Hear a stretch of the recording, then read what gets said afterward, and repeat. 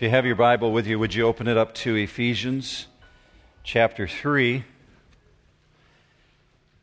The last few weeks we've been working our way through Ephesians, and this would be week number 6. We've discovered so far that we are chosen in God. He predestined us from before the foundation of the world, that He redeemed us, and so therefore we have a destiny in Him. And we also discover we have an inheritance in Him. So last week we learned about how God, through this work, has been taking down these walls of barrier. This morning I want to really challenge you to look at what your wealth is in Christ. Because Paul begins to sum it up of who we actually are, what our identity is. Before we do that, I'm going to encourage you to pray with me. Would you take just a moment and bow your heads with me?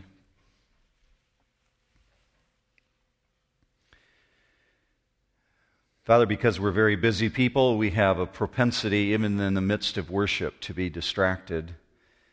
And certainly in the midst of looking at your word, we can be distracted. So God, we ask that you would reign supreme over this moment.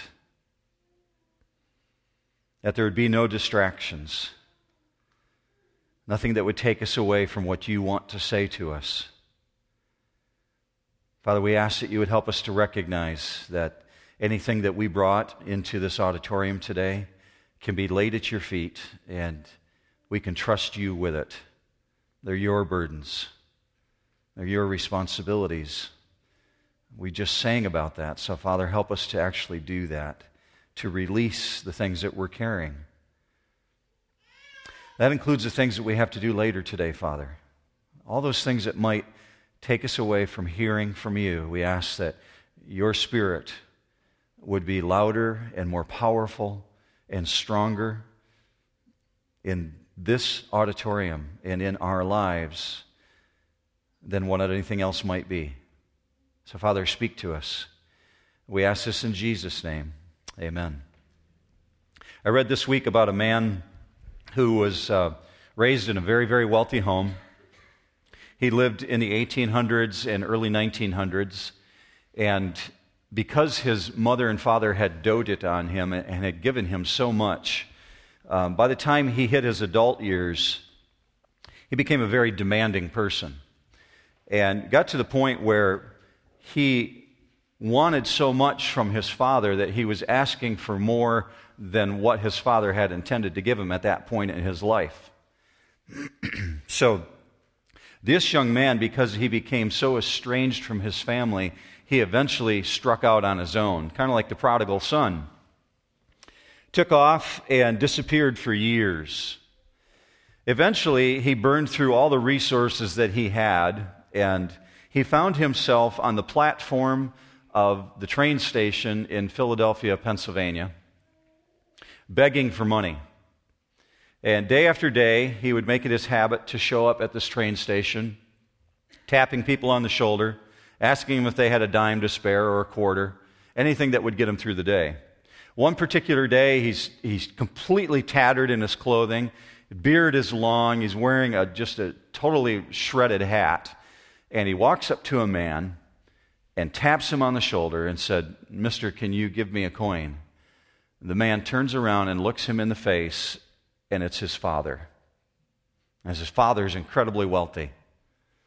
And the father does not recognize him because 18 years have gone by. And he's got this beard and shredded clothing. He doesn't look like his son.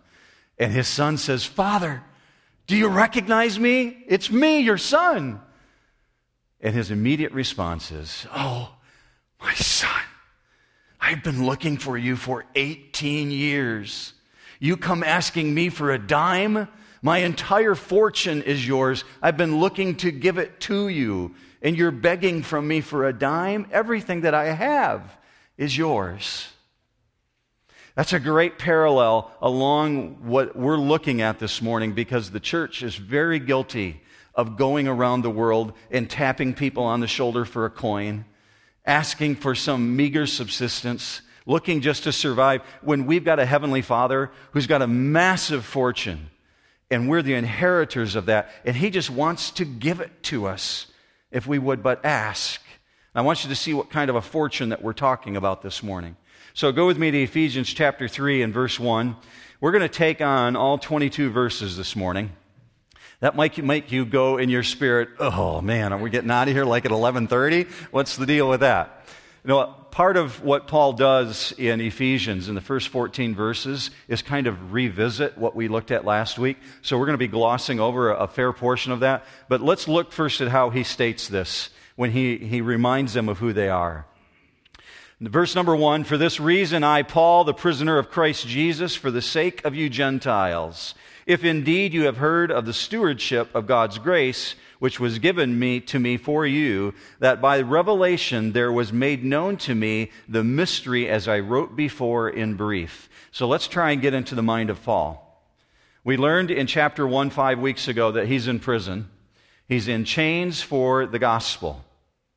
Now, I want you to notice what he said here very specifically. This reason I, Paul, the prisoner of Christ Jesus. See, he's refusing to see himself as a victim of circumstances. Although he's arrested by the Jews for breaking Jewish law, so they believed, he doesn't see himself as a prisoner of the Jews. Although he's been arrested by Roman soldiers and imprisoned by Rome, he doesn't see himself as a prisoner of Rome. Although he's appealed to Caesar, he doesn't see himself as Caesar's prisoner. He's been bought with a price. Therefore, he sees himself as the prisoner of Christ Jesus. And perspective is everything in a moment like this. Because when you're in chains and you're doing time in prison, or you're on the hospital bed, or your checkbook is empty, or your spouse is left, perspective is everything. What is God doing in this moment, and how is God working? And Paul has proper perspective. How we respond to circumstances is way more important than the circumstances themselves. Because we feel good when our circumstances are good, but what about when circumstances go bad? Then we think things are out of control. But Paul's perspective is, I'm a prisoner of Christ Jesus. And he knew that not because of what he could see. Not because he could see the walls of the jail cell and the dungeon that he's been put into and the soldier that he's been chained up next to. He could say that because he knows that God works all things together for good for those who love him, to those who are called according to his purpose. Romans 8:28. That's what we're told according to Scripture. Now in verse 2 he said he's got this stewardship of God. This is a remarkable thing for him because he's the guy who used to persecute the church. He's the guy that threw people in prison. And then God radically transformed his life. And he says in verse 2, I've got this stewardship of God, and as a result of it, God made known to me a mystery. Now, what is mystery? Well, in the Bible, this is not something that's unsolvable. Mysterion, it's in your notes this morning. You won't see it up on the screen, but if you grabbed one of the bulletins when you came in, you'll see the Greek words off to the right. Mysterion is literally something that has previously been unknown, previously unrevealed. And Paul says, I've got this mystery, this thing that's previously been unknown, and it's been revealed to me. Go with me to verse 4. By referring to this, when you read, you can understand my insight into the mystery of Christ. Mysterion again. The mystery of Christ, verse 5, which in other generations was not made known to the sons of men, as it has now been revealed to his holy apostles and prophets in the Spirit. To be specific, that the Gentiles are fellow heirs and fellow members of the body and fellow partakers of the promise in Christ Jesus through the gospel, of which I was made a minister according to the gift of God's grace, which was given to me according to the working of his power. Now, we know that, right? We looked at that last week. We understand God's taken down these barrier walls. Well, these individuals knew this too. It's not news to them. Remember, Paul's been their pastor for 3 years. They're Gentiles who have been redeemed. They're in the church in Ephesus. They've also had Apollos as their pastor, and they've had Timothy. So it's not new news to them. For what possible purpose is he telling them this? And why are you holding it in your hands today? Why is it significant enough that God wanted us to know this? Well, let's start at the beginning. First of all, it was not given in clarity in previous generations, meaning Moses didn't know this mystery. David didn't know this mystery. King Solomon, the wisest man in all the earth, didn't know this mystery. Paul's telling us this is something that God has reserved until this moment in time, something he has not done before. Now, Paul's not saying those in the past were incapable. He's just saying they didn't have enough information. The information was lacking. Now, understand, this concept of Jews and Gentiles coming together was so unimaginable that individuals living prior to that time could not conceive it. Let's think of it this way. Try and envision here in the United States of America, let's say as of next month, there will no longer be liberals in the United States. There will no longer be conservatives in the United States. No longer Democrats, no longer Republicans. They'll all come together as one unified political party. Okay? Got the imagery in your mind? Hard to imagine, right? Okay? Even more so for the Jews to have been told, you will be unified in one body under God with the Gentiles, because they would say, spit, Gentiles? No. Same way Republicans, Democrats tend to think of each other. Okay, if you can imagine that. But yet, it's a logical sequence of God's story. Because God says He won't reject anyone who comes to Him. Anyone who believes in Him and comes to Him, He will receive. So Paul comes to this perspective issue again, and he says, I was made a minister of this. So what's the word minister? Well, let me show you up on the screen. This word, you will get the Greek word diakonos. It's also in your notes. But literally, when you think of a minister in the biblical sense, you think of someone who serves tables. You ever worked in a restaurant before? Anybody here? Been a waitress or a waiter? Okay, you can identify with that. When the customer calls for something, you respond immediately because you're there to serve them. Okay, that's the word diakonos. It's someone who's there to serve a higher power. So Paul says, I've been made a minister. First, I was a prisoner. I recognize I'm a prisoner, but I've been made a minister of this. I'm waiting for the higher power, God, to tell me what to do. So go with me to verse 8. To me, the very least of all the saints, this grace was given to preach to the Gentiles the unfathomable riches of Christ, and to bring to light what is the administration of the mystery for the age, which for the ages has been hidden in God who created all things. So in verse 9, when he says to bring to light, it's the word photizo, and it's like these spotlights that sit behind the beams up there. The photizo, whoo, they light up the stage. Paul says, I'm here to bring the spotlight onto this mystery, so no longer will anyone be in the dark. I'm bringing the photizo to light it up. What's he going to light up? This mystery which for ages has been hidden. And here's the mind-blowing thing. A mystery concealed in the mind of God, so not even to be known to the angels. Not just hidden from man, but hidden from heavenly created beings, as you're going to see in just a minute. So if it's been hidden from angelic intelligence and it's been hidden from mankind, let's ask ourselves this question. Why did God keep this secret about the church? Well, let me throw you a curveball. What do angels learn from you? What do angels learn about God from you? We're about to be told in verse 10, they learned something about God's wisdom. Verse 10 says this, so that the manifold wisdom of God might now be made known through the church to the rulers and the authorities in heavenly places. So when you see the words rulers and authorities show up in Paul's writings, especially in the book of Ephesians, you're thinking principalities and powers like in chapter 6. Where he talks about angels and demons warring together. So by the time we get to chapter 6, Paul is setting us up really, really well to understand what's going on among us right here on planet Earth is not all there is. There's a battle taking place that we can't even see. Angels are present in this room, outside this room, and we can't see them. Fallen angels and holy angels who are doing battle. And Paul's telling us the manifold wisdom of God is being seen through us. Rulers and authorities are being informed. Rulers and authorities, like we looked at in chapter 1, the arche and the exousia, that's always associated with the angels. So let me ask you this question. Is it accurate to say that even the angels haven't fully seen all that there is to see of God. It is accurate to say that, because the angels were not created omniscient. They're created beings. God is educating the angels through the church, both fallen angels and holy angels. They don't know everything that there is to know. As a matter of fact, this verse tells me that when we get to heaven one day, heaven's going to be an ongoing learning process. You're not going to arrive fully downloaded with all the information that you need. As a matter of fact, I can back that up by showing you 1 Peter 1:12. The angels are curious to learn. Look with me on the screen.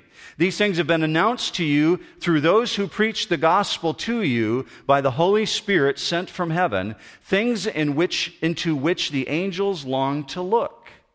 See, they don't know everything. They're longing to look. They don't understand this mystery of what God is doing in our lives. So he uses the word manifold wisdom. How do you picture that? Let's think of a field full of wildflowers. Summertime, it's June, flowers in bloom, and you see a field blanketed with wildflowers, multicolored. That's the way that the word manifold is used here. Multifaceted. Some of you are familiar with engines on cars. The manifold system that allows multi-chambers, the exhaust system, to be exhausted out of the car. That's manifold here. God has many different dimensions to him. So the angels watch salvation and they praise God for this multifaceted wisdom that God has. So let me speculate with you for just a minute. We're told that this manifold wisdom is something completely unseen before. The angels look at it and they marvel, and it's completely new to them. Why did God keep it hidden for so long? Just mark speculating, okay? Push back if you want to, preferably after the service. My speculation is this. We're told that Lucifer, who fell and became Satan, is incredibly intelligent. The angels are created higher than man. Man was created just a little lower than the angels.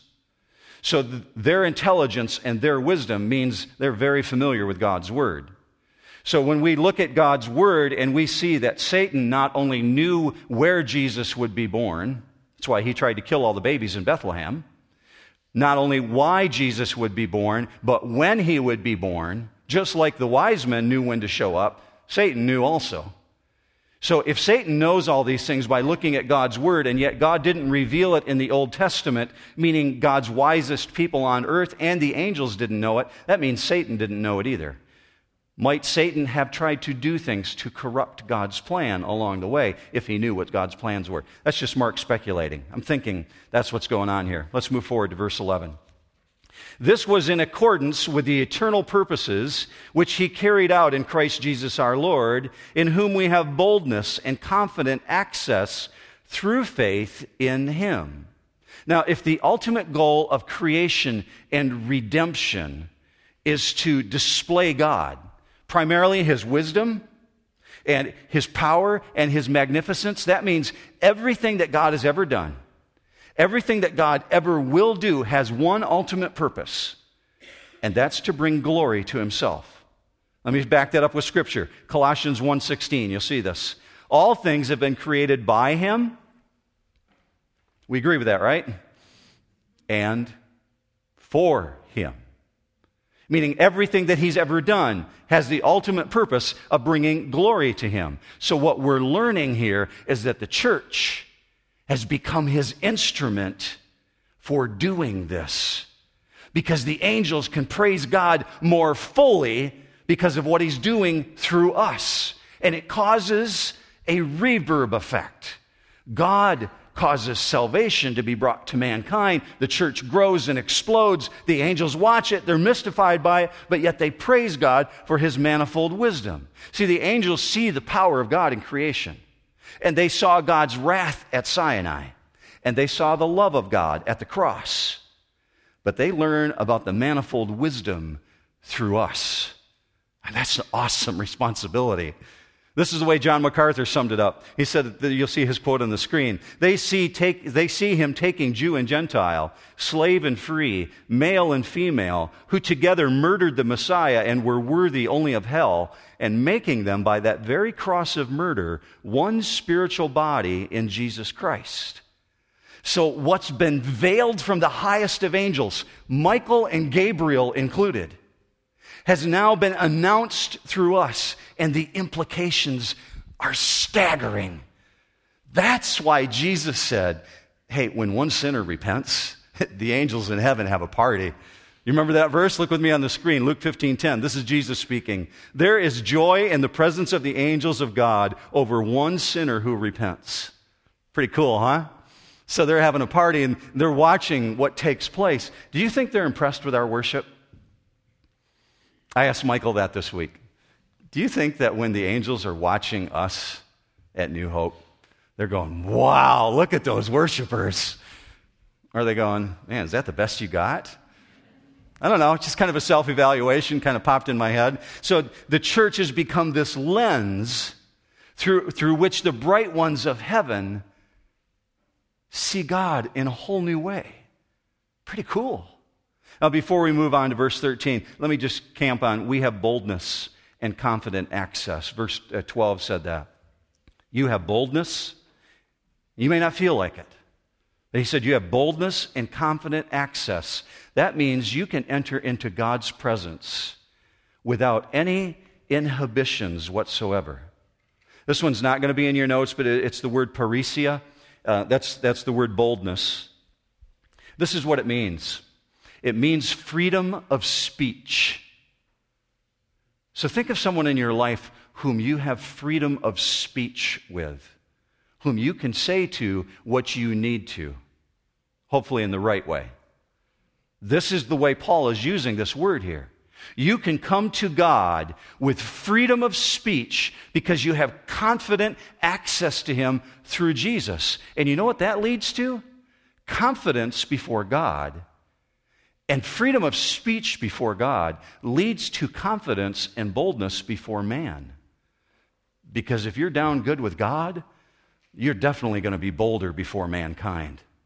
Let's move on, because this tells me that New Hope is not an end to itself. This tells me we don't just exist for our own purposes, but for a much greater end to glorify God. So that's why Paul says this in verse 13. Therefore, I ask you not to lose heart at my tribulations on your behalf, for they are your glory. See, he's got perspective, right? What an amazing attitude this guy has.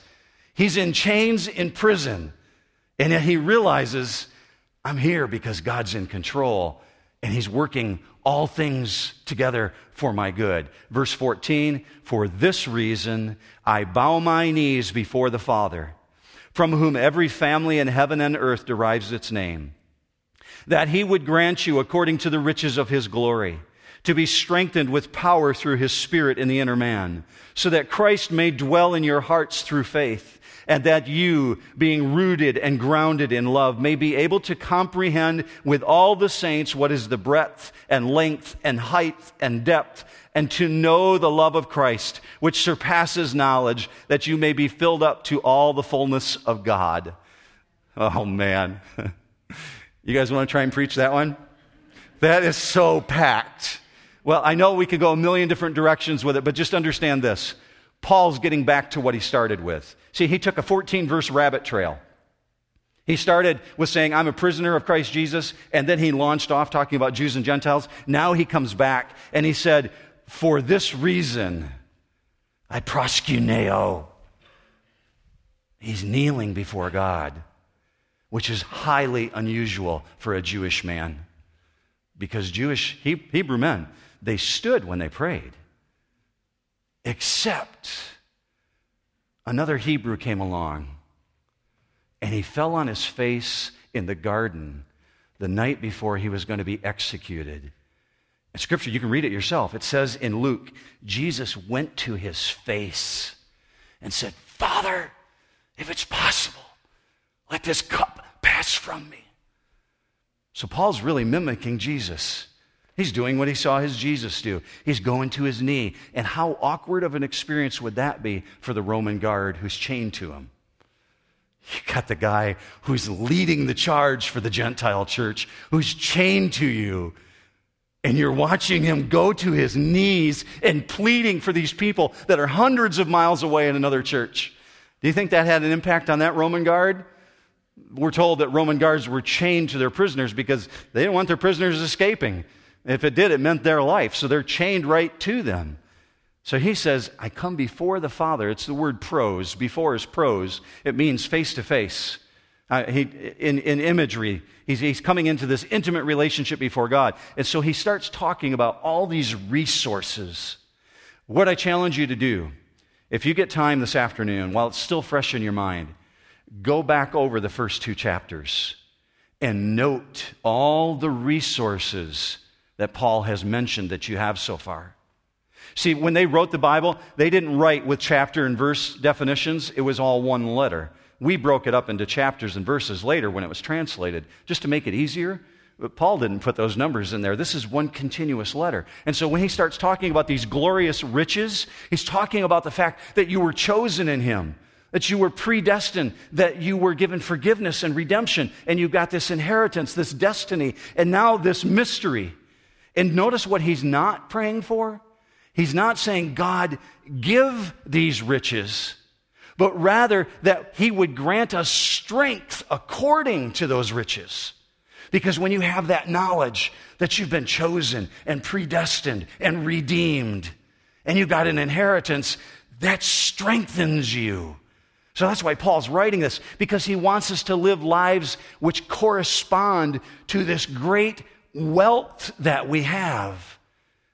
So you're not walking around in train stations saying, hey, mister, you got a dime? God's given you everything you need. You've got all this power. You've got all these resources. We're not a beggar on the platform. So he gets really practical here where he begins to end it up, because he prays for strength in the inner man. Well, what is that? The inner man is not just your emotions. It's not just your intellect. It's the part of you that was saved, that was reborn, that's being reformed. It's that part of you where God is doing his work, the inner portion. We're all decaying on the outside, right? We are. We're all decaying. We're growing older. Every single day we all grow older. But in the new man on the inside, we're growing stronger and richer and deeper because of what God's doing in us. That's where he's praying for the strength. The inner man is who you really are. This outer body is just a shell. So he says that Christ may dwell in your hearts in verse 17. Now you might look at that and say, wait, I thought Jesus was already in my heart. If you're a believer in Jesus this morning, you're looking at that saying, how can Paul be praying for Jesus to be in someone else's heart? And I thought this is the saints that he's writing to. We were told that in verse 1, right? To the saints in Ephesus. So he's writing to believers. Why is he saying so that Christ may dwell in your heart? Well, first understand that the word that's used here, dwell, is not a stagnant word. This is a verb that's an action word, and it means ever expanding, ever increasing. But dwell has a very specific meaning, and I think I put it in your notes, but I want you to see it up on the screen. It's the word katakeo. It means to dwell or to inhabit a house. So think of it this way with me. Let's just imagine that this is a lazy boy recliner, okay? I know it takes some imagination, but let's say it's a lazy boy. It's in my house. I hit the recline, my feet go up. Want to see how long I can hold it? Grab the remote, begin watching TV. I'm katakeing. I'm dwelling. There's nothing that's crowding me out or taking my attention away. It's not competing for space. So when Paul says that Christ may katakeo, he's not simply inside the house, but he's settled in as a member of the household. He's taken up residence there. And Jesus, this is where it becomes very confusing for a lot of believers. Jesus cannot be at home in our hearts. He cannot be katakeing, really dwelling, taking up residence, until our hearts are fully submitted to him. Because we've got these sin issues that continue to push against and crowd, and they try and take up room. And that's why God says, I want you to push those things out of your life so I have total room to dwell in your heart. So what we're not talking about here, it's not the fact of Jesus being in us. That's secure. It's the moment of salvation. You profess faith in Christ, He's there. But what we're really talking about is the quality of the residence. That's why Jesus went on to say this in John 14:23. You'll see it on the screen. If anyone loves me, he will keep my word, and my Father will love him, and we will come to him and make our abode with him. It's a house, right? He's settling in. What does it hinge on? Keep my word. We're talking about sanctification, becoming more and more and more like Christ. So what Paul is praying for here is not unique to Ephesus. It's not unique to the people who are there. This is an issue that's shared by every believer on planet Earth. This need to have a deeper experience of Christ. So Paul, even in his chains, is aching that these people who are in this other really, really prosperous town in Ephesus, who are doing church, who had Paul as their pastor, and Timothy and Apollos, that they not just be content with being spectator Christians, no surface relationship, but that they're willing to go deeper in Christ. So he says that you being rooted and grounded, and he uses an architectural term there. Grounded is a phrase that I became familiar with. A few years ago, I was serving in another church, and we had done a very large building campaign and had spent many millions of dollars to erect this structure. Around the year 2000, 2001, when the foundations were being put in the ground, we had paid money up front for the foundations to be poured. We paid the concrete contractors, and yet they came back asking for more money. And I wasn't clear on what was going on. Well, what the architect informed us is that even though they had done testing of the site and soil bore samples where they drilled down to test the quality of the soil, they discovered an area where they were going to put the foundations in that the soil was very unstable. And so the contractors had to bring in large pieces of equipment, vibrating equipment, to compact the ground. And so I remember saying to the architect, why are we spending all that money on them? I mean, the ground is firm. They're going down 48 inches. And he says, this very plain response, it's the most important part of the building, Mark. The most important part of the building is the foundation. If you don't go deep, you can't go high. And that's the truth of Scripture here when Paul uses this rooted and grounded. If you don't go deep into God's Word, you can't go high. It's not possible. So that's why he said, you being rooted and grounded in love, because life experiences will test the depth of your foundation. And when those storms come blasting against you, they will reveal the strength of Christ within you. That's why he's saying, you got to be rooted and grounded deep in love, deep in understanding who Christ is. So we have to ask ourselves this question. I asked myself this question this week. Is it possible to understand something but not really make it your own? I'm thinking basketball, okay? That's what popped in my head when I asked myself that question. I'm watching different college games this week, and I realize I can read books about basketball. I have a terrible jump shot, by the way, okay? I can read books about a jump shot and how to perfect it. But until I really get out on the floor and work at it, I haven't seized it. So Paul's saying, I want you to be able to comprehend this in verse 18. So when he uses the word comprehend, it's the word katalambano. Look at the definition for katalambano. It says literally to eagerly take this, to possess it, to apprehend it. You apprehend that basketball and begin shooting. Yeah, you're going to miss a few times.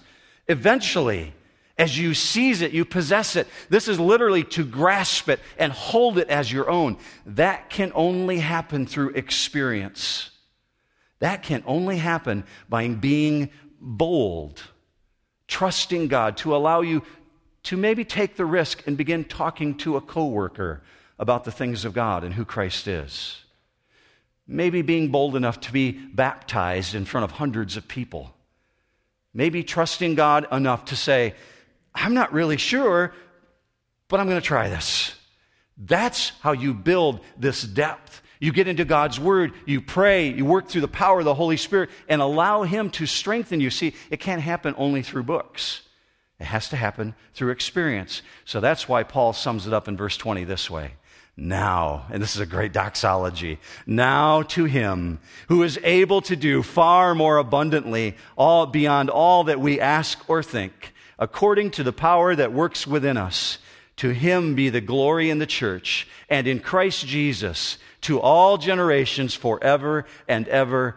Amen. Now you might look at that and say, that's the climax of the whole letter, and it's risen to a complete peak. But here's what it does.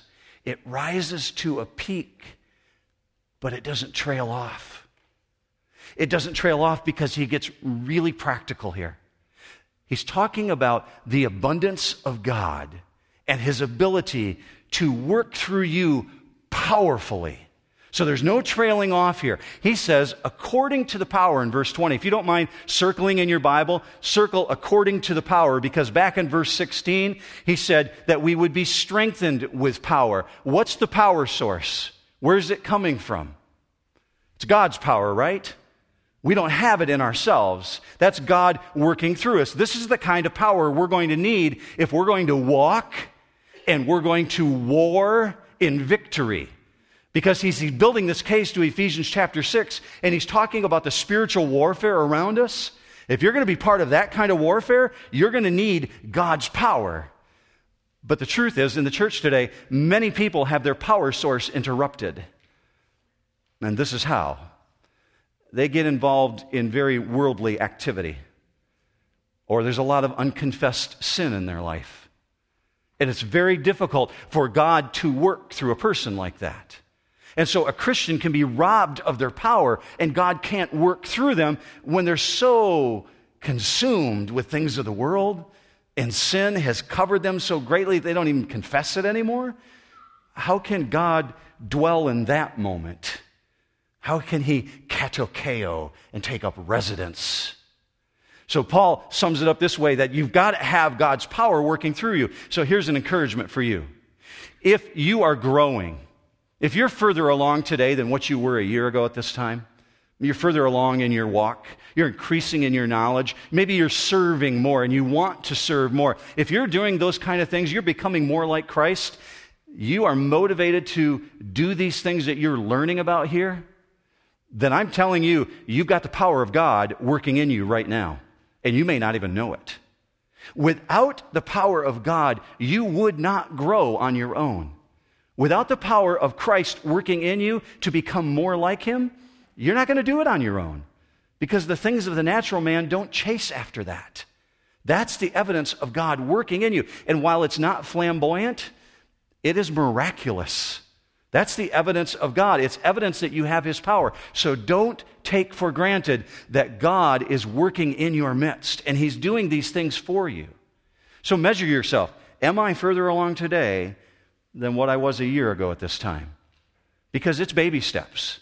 It is baby steps along the way. It was for Paul. So we understand there's no situation in which God cannot use us, provided we're submitted to Him. Whether you're in chains in a Roman prison or laying in a hospital bed, whatever, you fill in the blank. There's no situation where God cannot use you, provided that we're submitted to Him. Because God is able, right? Okay, class, God is able, right?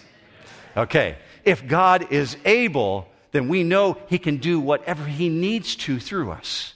I want you to look at the progression of what's called the pyramid of Ephesians. Many theologians have written about this. It's not new to me, but I want you to see it up on the screen. Here's this pyramid of progression about God's ability. He is able. He is able to do. He is able to do exceedingly abundantly. He is able to do exceedingly abundantly beyond all that we ask. He is able to do exceedingly abundantly beyond all that we ask or think. So there's no question that God is able, right, church? No question whatsoever. Far too many Christians, however, rarely see Him carry out that kind of activity. because they fail to follow the pattern of enablement, that God is the one bringing the power. Far too many Christians ever experience that kind of activity, either because of their worldly activities or because their sinful activities and unconfessed sin continue to crowd God out. And so they find themselves saying, man, I really want that kind of power, but they're not willing to do what it takes to get there. And so we find ourselves going around on the platform, tapping somebody on the shoulder saying, hey, you got a coin? And the Father turns around and says, everything I've got is yours. You've got all these abundant riches. We are far too easily pleased. We're content just to scrounge around for crumbs when there's an invitation to a banquet waiting for us. So, church, hear this. If you take nothing else with you when you leave today, remember this. When Christ has indwelt us, katakeo, and when the Holy Spirit has empowered us, and we really need to be in prayer for that. Paul was in prayer for that. Pray for the power of the Spirit to come upon you. And when God has filled us with all of His own fullness, then He is able to do exceedingly abundantly beyond all that we ask or even imagine. And I can imagine some pretty amazing things, but God says, even beyond that. Let me pray with you.